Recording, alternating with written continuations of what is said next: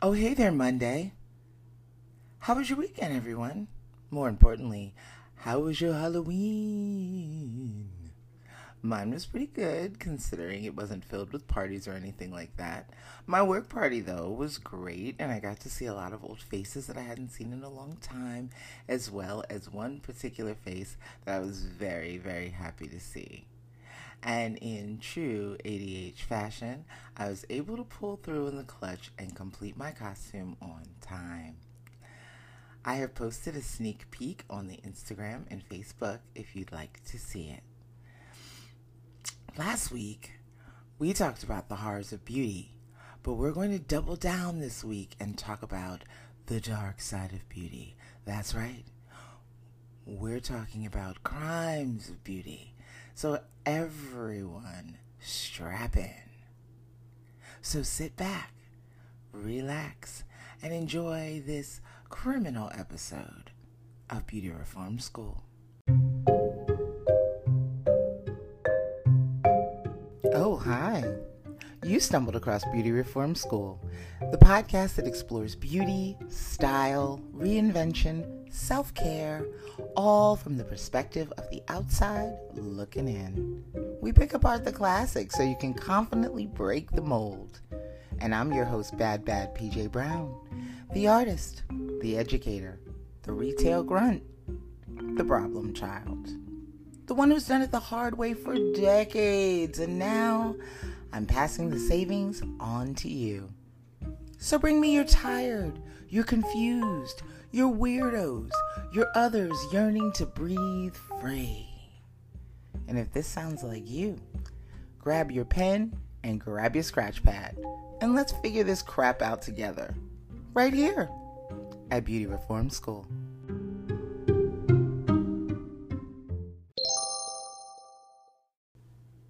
All right. So I have a few brass tacks and a few disclaimers to take care of before we get started. For one, I am going to be omitting some names from these because I don't like to feel completely messy. Sometimes I will mention names if it's necessary, but I don't want to, shine too much light. I'm more interested in the stories than the offenders, if you will. But I will have to name some names of certain things. And the tea is hot, and I don't want to, I picked older stories. I didn't pick more current stories because they're still embroiled in whatever. So I was waiting for the heat to die down before I before I chose the story. If you know what I mean, if that makes sense. You have to also bear with me because my allergies are destroying my life at this moment. My eyes are watery, and I'm sure, as you can hear, my voice is weird, and that's just the way it is. I get to have the raspy voice this week, so I hope you don't mind it. Yeah, it's just real. Anyway, I just wanted to point those things out before we got started, and I am going to dive right on in. I used allure.com as a reference this week, and I did use some things from Instagram, and where's the other one? Trying to see if my other Allure, I think, Condé Nast as well. All right, so let's get into it.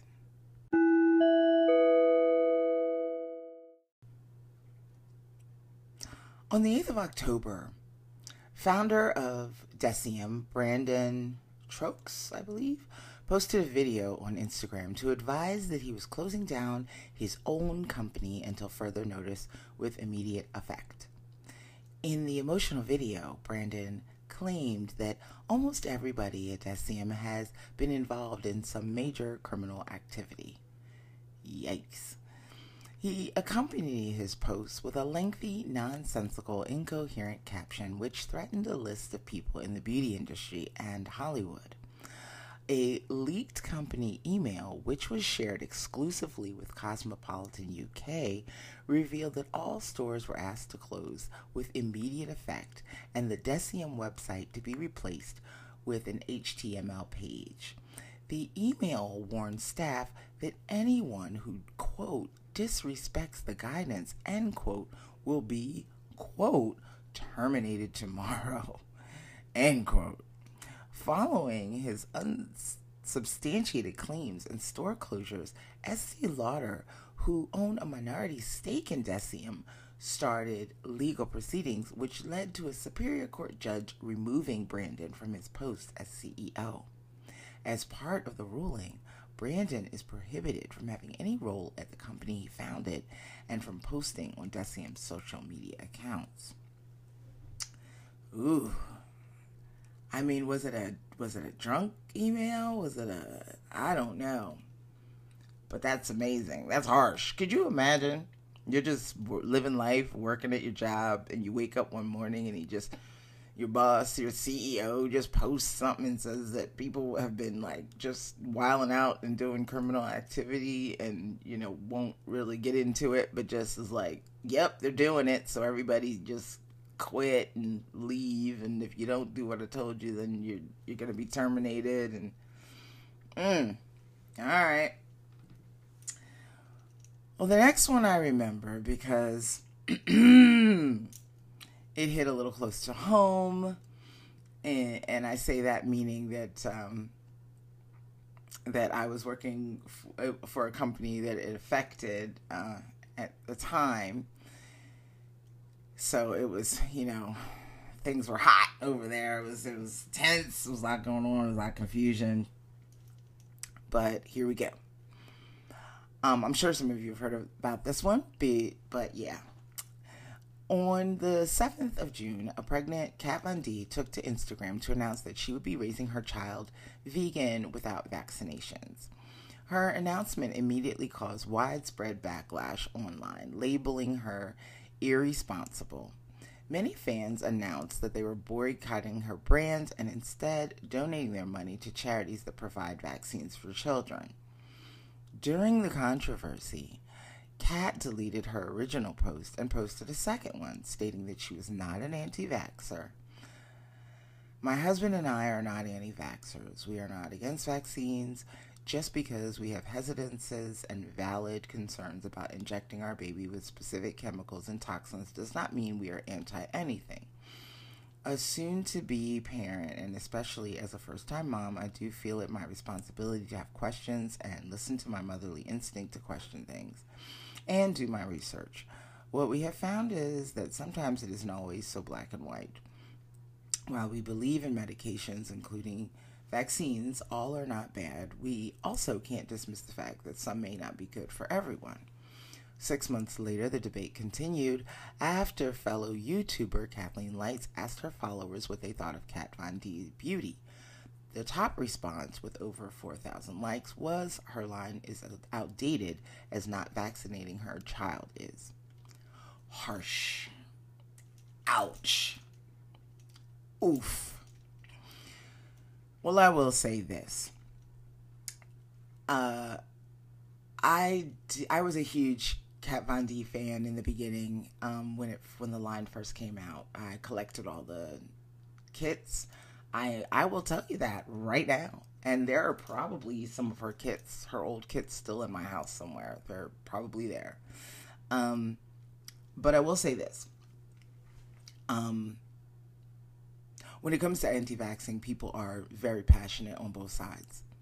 And I just think that, and maybe she probably didn't think of this at the time, but I will say that when it comes to social media, as you know, it is a cesspool and a hot pot of emotion.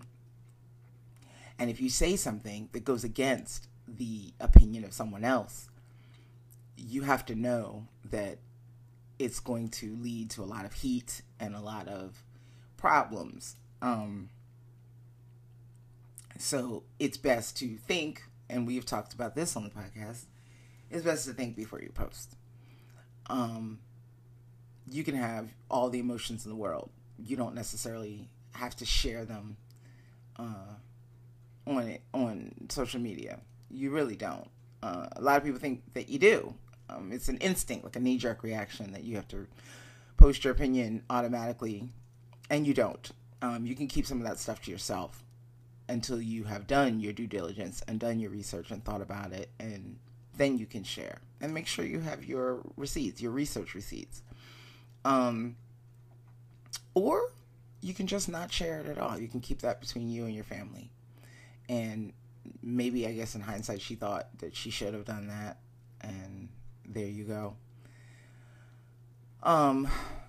As some of you may know, some of you may not know, Kat Von D did sell her company, and now it is KVD Vegan Beauty.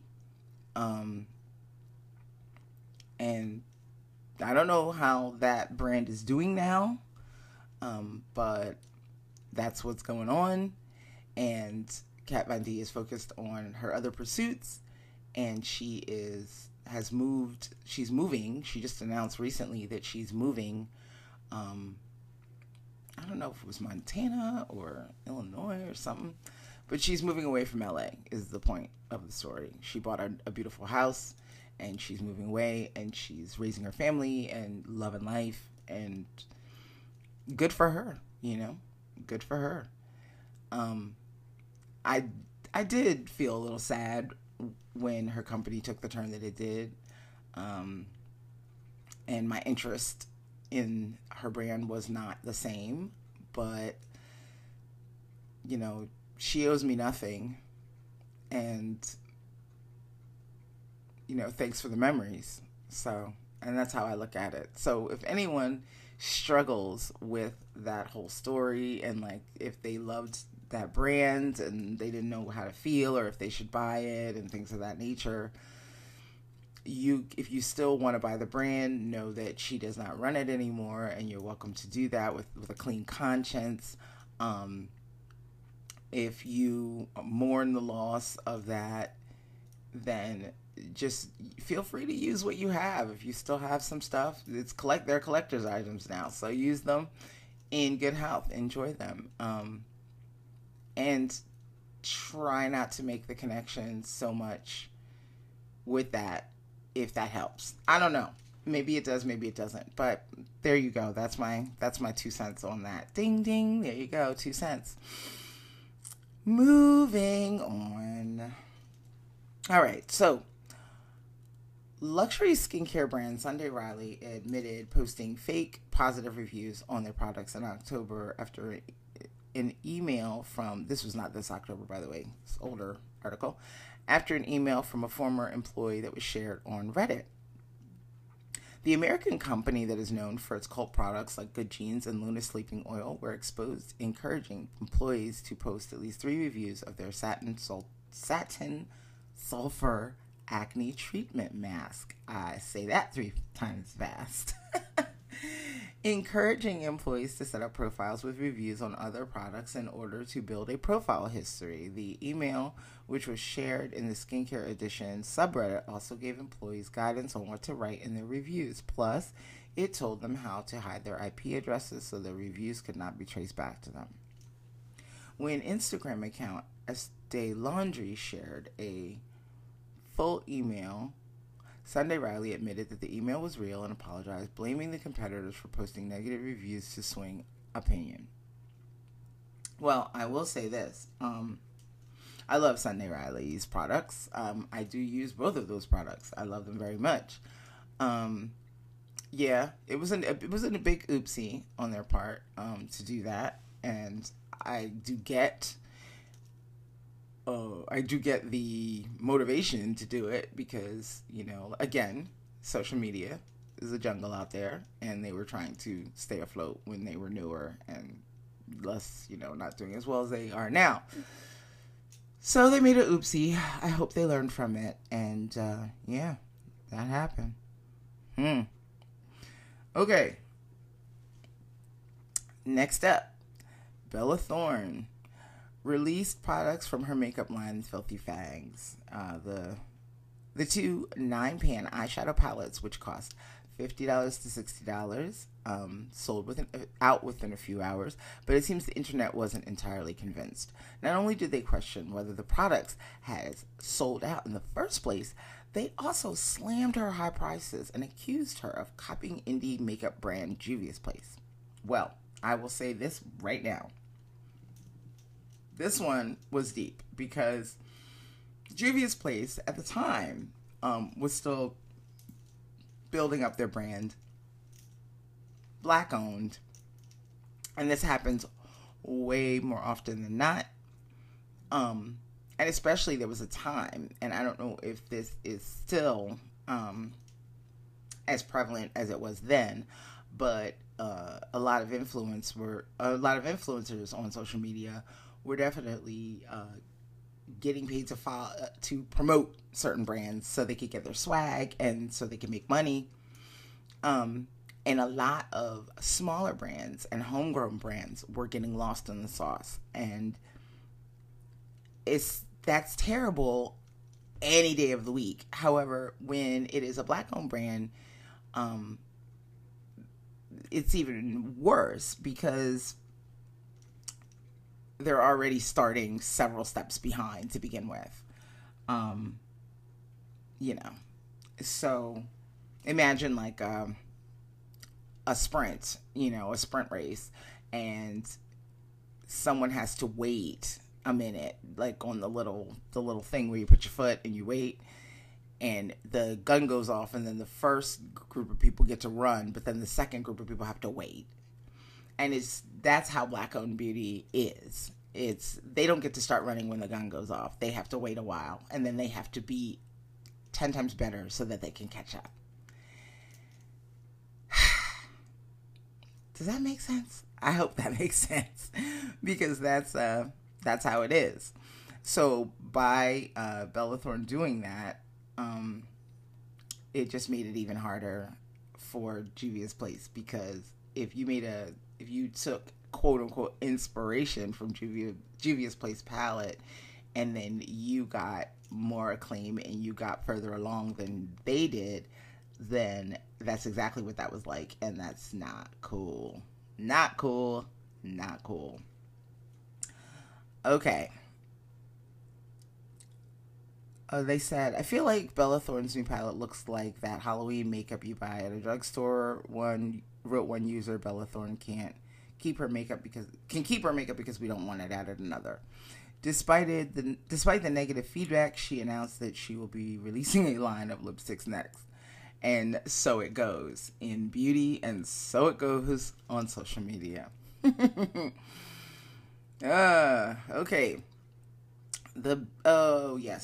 So Beauty Blender. They announced that they were launching their first ever foundation, Bounce. The Instagram makeup account, TrendMod1, were the first to post a picture of the full shade range, and commenters were quick to notice that despite there being 32 shades, there appeared to be a distinct lack of darker shades, with her writing 50 shades of white.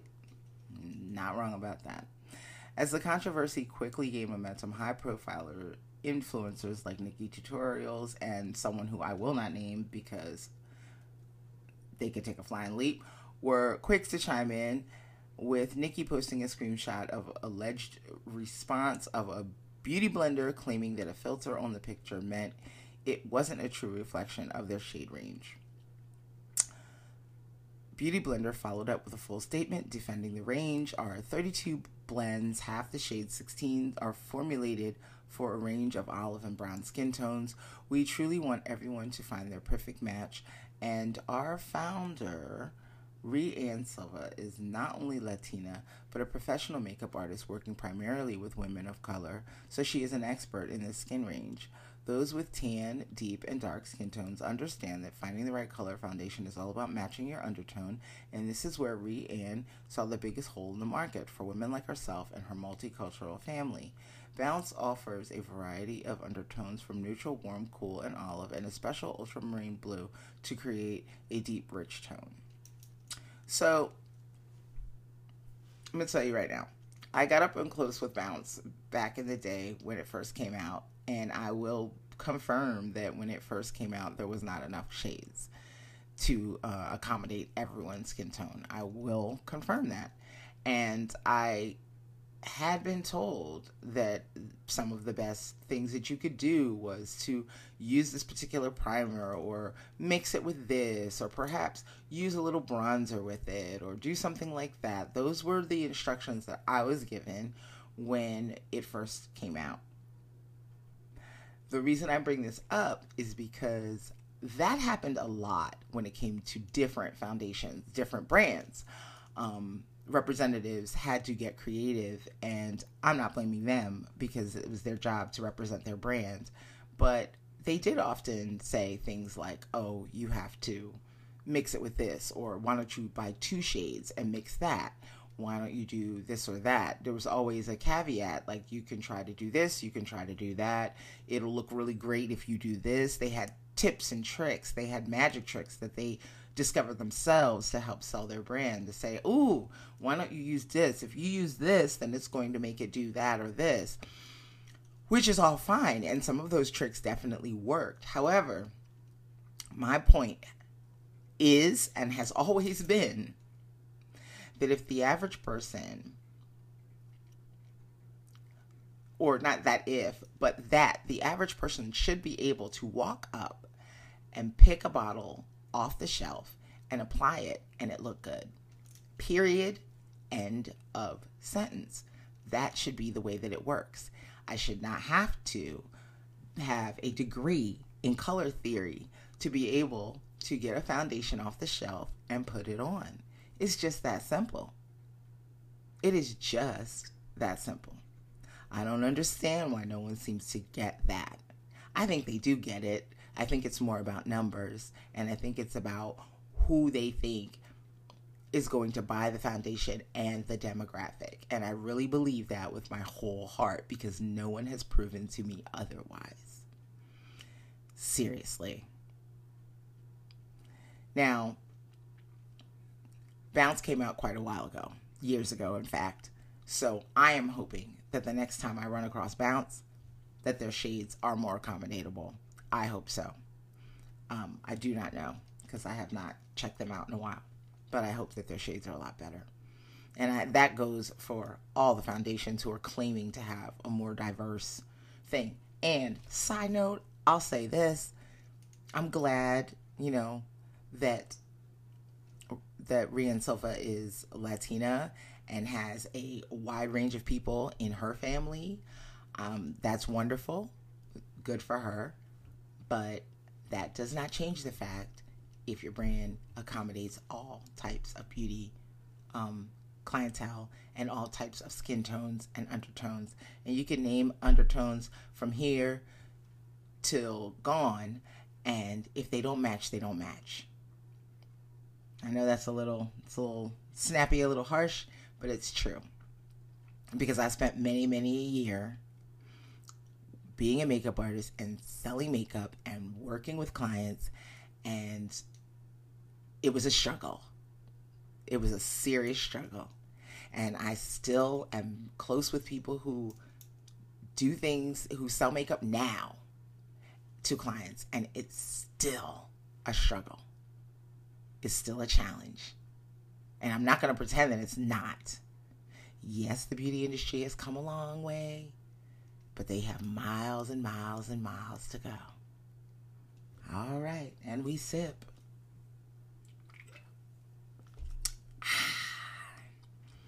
Moving on to Allure.com. All right. It's a warm, overcast Saturday morning at a flea market in central New Jersey. Through the mist, I can make out the acres of vendors setting up their stands outdoors. By 9 a.m., folding tables are filled, iPhone screens, Gatorade, raw honey, and shoppers are streaming in. A quarter mile down the road, a group of guys is hanging out behind a deli. They're brawny, wearing Harley-Davidson t-shirts, cargo shorts, and jeans. They wouldn't be out of place playing pool at a dive bar or tailgating at a Giants game. They're regular guys, except that they're anything but. Between them These 5 plainclothes cops have 8 decades of experience in gangs, terrorism, narcotics, human trafficking, organized crime, and cargo theft. They've seen the worst and the darkest corners of humanity. But today, they're here for makeup. Jim, do we know where the product is coming from? That was Lieutenant Daniel Bergen, the leader of the New Jersey State Police Interstate Theft North Unit.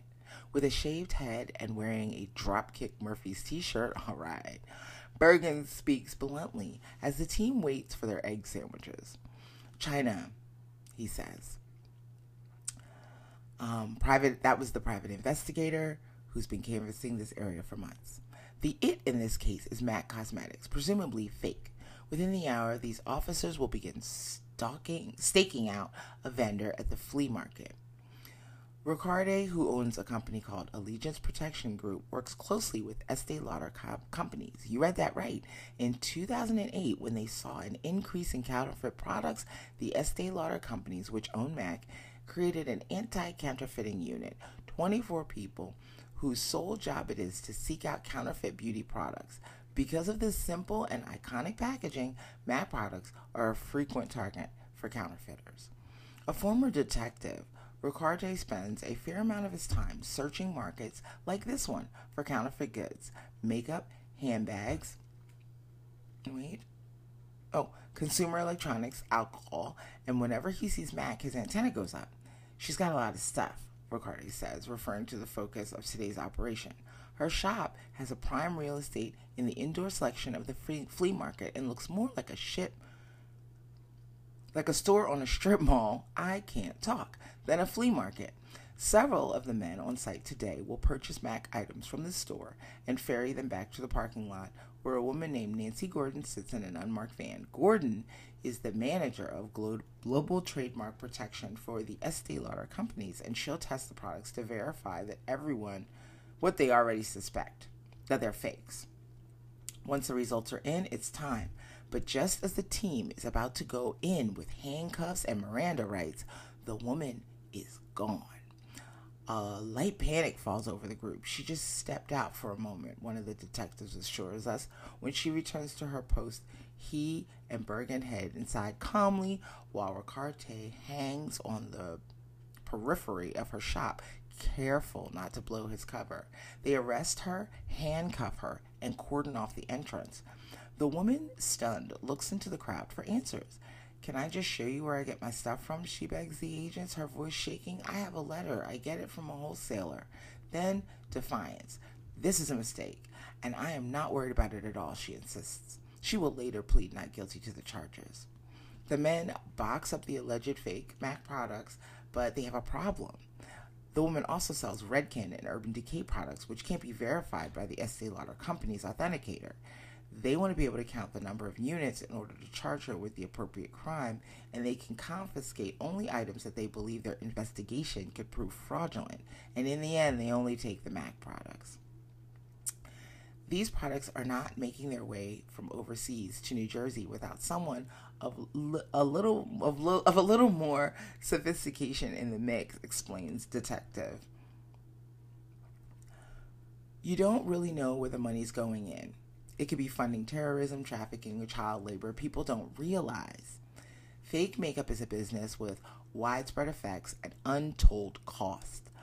Global seizures of counterfeit beauty products rose 25% from 2011 to 2013, according to a report by the Organization for Economic Cooperation and Development.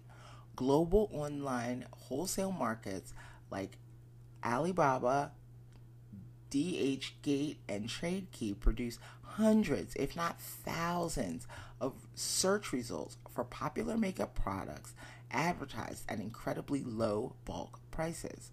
The Estee Lauder companies issue takedowns of hundreds of online vendors at a time, and the problem has become so prevalent that in 2015, the U.S. Department of Homeland Security's National Intellectual Property Rights Coordination Center launched something called Operation Plastic Beauty, a division created specifically to stop the spread of fake health and beauty products. As in most organized criminal networks, the low-key level sellers are connected to mid-level suppliers and massive high-level dealers. Most of the fake goods can be traced to China. A raid earlier this year tapped 7 underground dens in Beijing with and inventories totaling 120 million. These fake goods are peddled either on the streets or online through these global e-commerce websites. And although these sites are often aware of the issues and in some cases have sued counterfeit sellers, the problem continues to grow. In 2016, the Estee Lauder companies conducted more than 1,350 seizures and confiscated more than 2.6 million pieces of counterfeit products. The head of the Estee Lauder company's anti-counterfeit security team is Lou Rice, the senior vice president of global security and trademark protection and a former DEA agent. Wow. So I'm going to tell you now that we're going to talk about this a little bit more next week. There's a spoiler. We're going to talk about that. There's a spoiler. We're talking about that.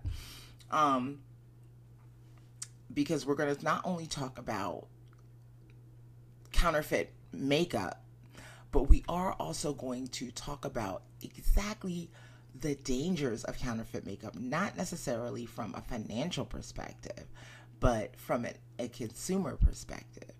Because a lot of these counterfeit products do not follow the rules.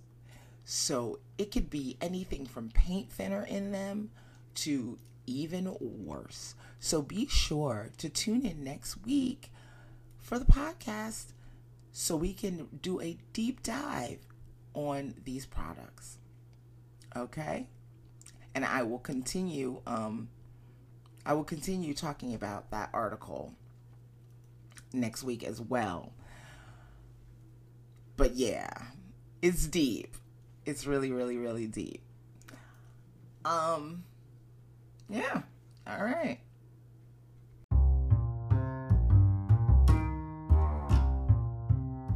I hope you enjoyed this episode. I enjoyed telling you the stories. My eyes are completely burning and I feel like I'm going to sneeze at any moment, but you know what? Even then, I still love meeting up with you every single week to tell you different stories and to touch base with you. And I hope you enjoyed your Halloween, and I hope that you are safe and have fun, and I hope you take the spirit of Halloween with you the rest of the year. Hold on to that creativity.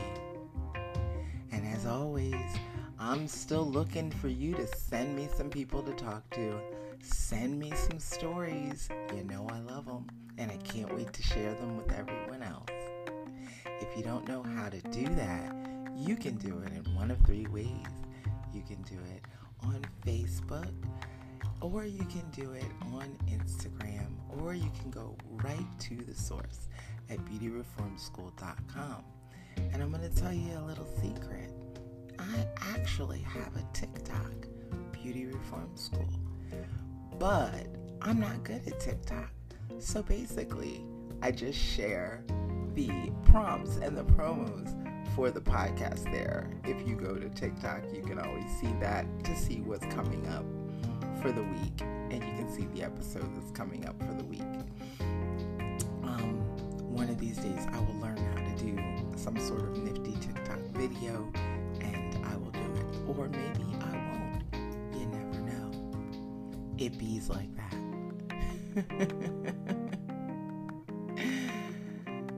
So thank you for all you new listeners, and thank you for the listeners that have been with us from the beginning. You all are stars, and I love you for it. Thank you so much for your listenership. And thank you in advance for your listenership in the future. And pencils down. Class is dismissed. And I'll see you next week.